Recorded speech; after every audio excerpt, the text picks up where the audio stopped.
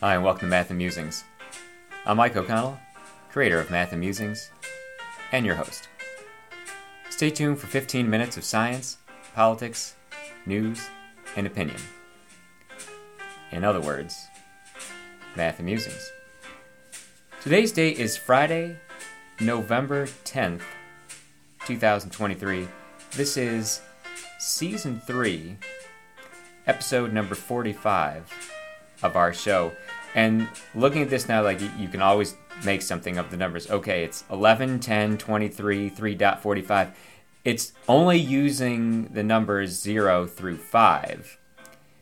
It starts with 3 ones in a row. You got a couple of 3s in there, and then one each of 0, 2, 4, and 5. It's a stretch, but it's there.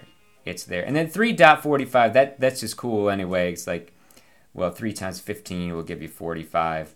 If you're ever thinking of 15 times tables, like, well, you can start by thinking tennis, or just if you've ever looked at a clock. You know, one of those old school clocks that has like the hands on it that shows the hours and the minutes.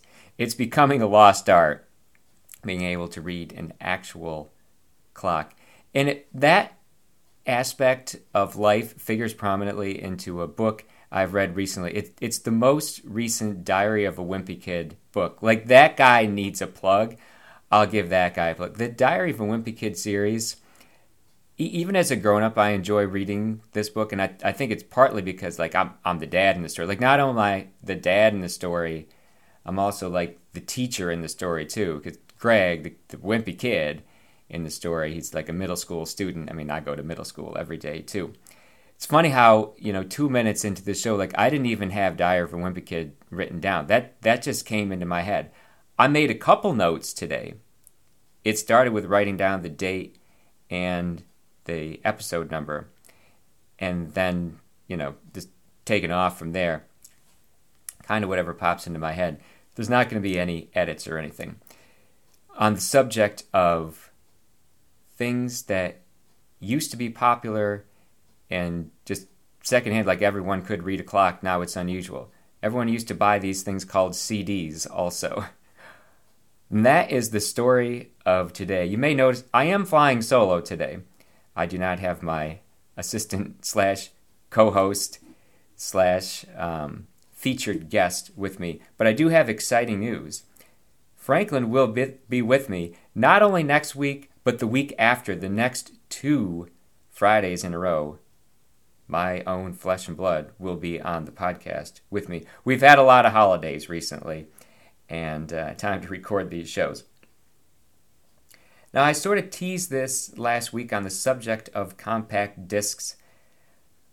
New CD is out, and I'm putting CD in quotes on that one. I shoehorned this in at the end of last week's episode about, disc was available on November 1st. Last week would have been November 3rd. And the thing is, I recorded it before November 1st, so I was just kind of guessing, like that's what I had set up.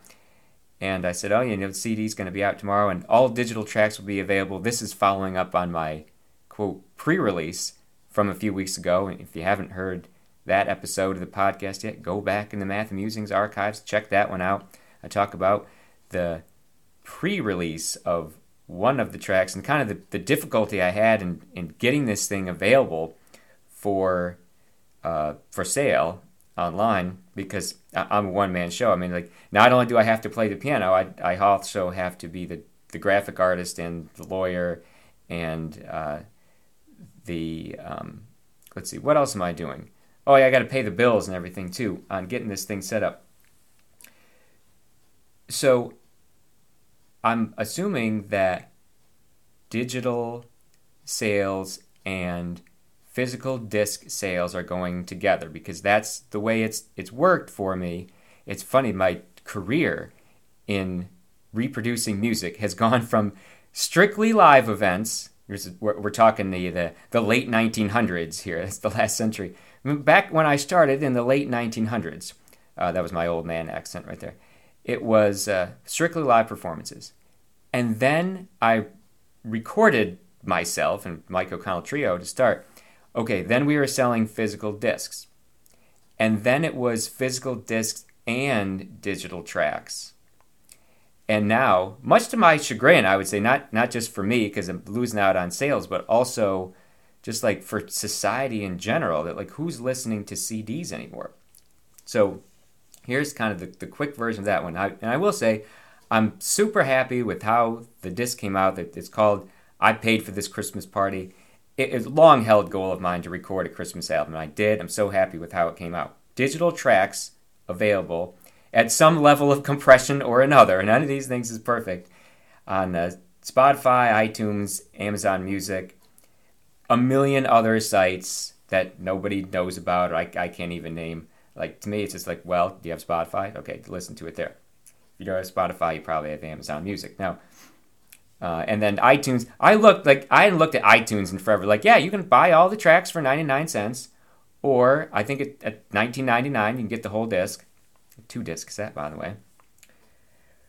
But as of this moment, I'm hard pressed to figure out a way to buy my own CD. Like this is, which is just crazy. That the CD is in limbo. They're sitting in a warehouse somewhere, because during the calendar year 2023, like sometime in the last few months, between when I started on this project and today, so there's a couple of companies involved here. Give you some of the behind the scenes. There's disc makers whom I've been working with since 2005. That was Wallpaper Jam.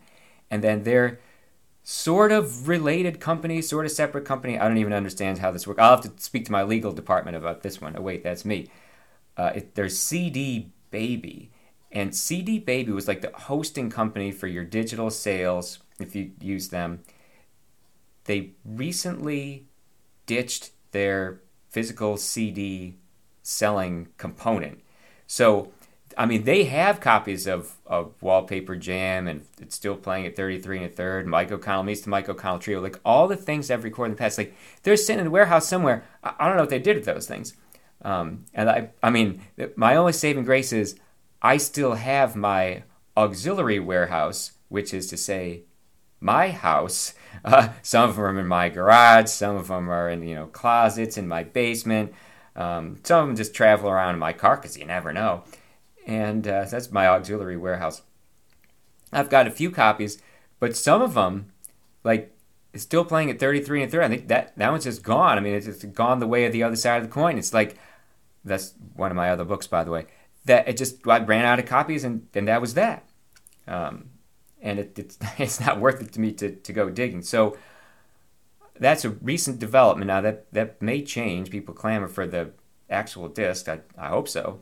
But I mean, still, who's buying discs anymore? You can listen to these things on all the big boys: Spotify, iTunes, Amazon, and then you can buy the things there. And then, as I often end up telling my students, it's like for tests that we do, like math quizzes that we do online, just log into Schoology.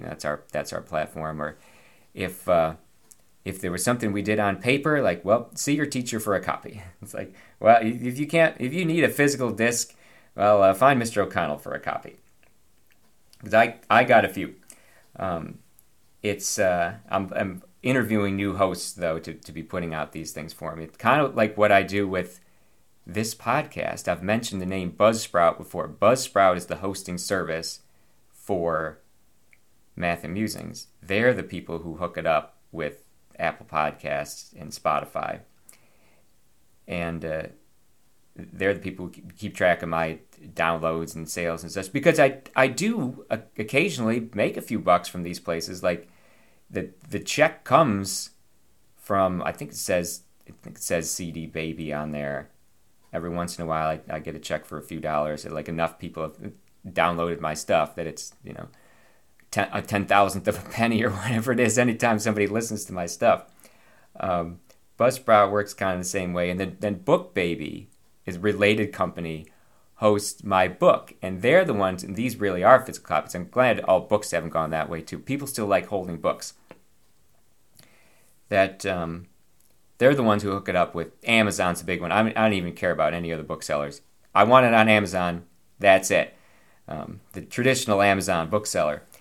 And then it's always funny to me, like, if I look at Amazon, it'll say, not only can you buy the 365 greatest movies ever made and the days you should watch them, but it'll list like secondary sellers as well, or third-party sellers, or whatever they're calling them, that people are reselling. This is bizarre to me. People are reselling copies of 365 movies on like a secondary market for more than Amazon is selling them for.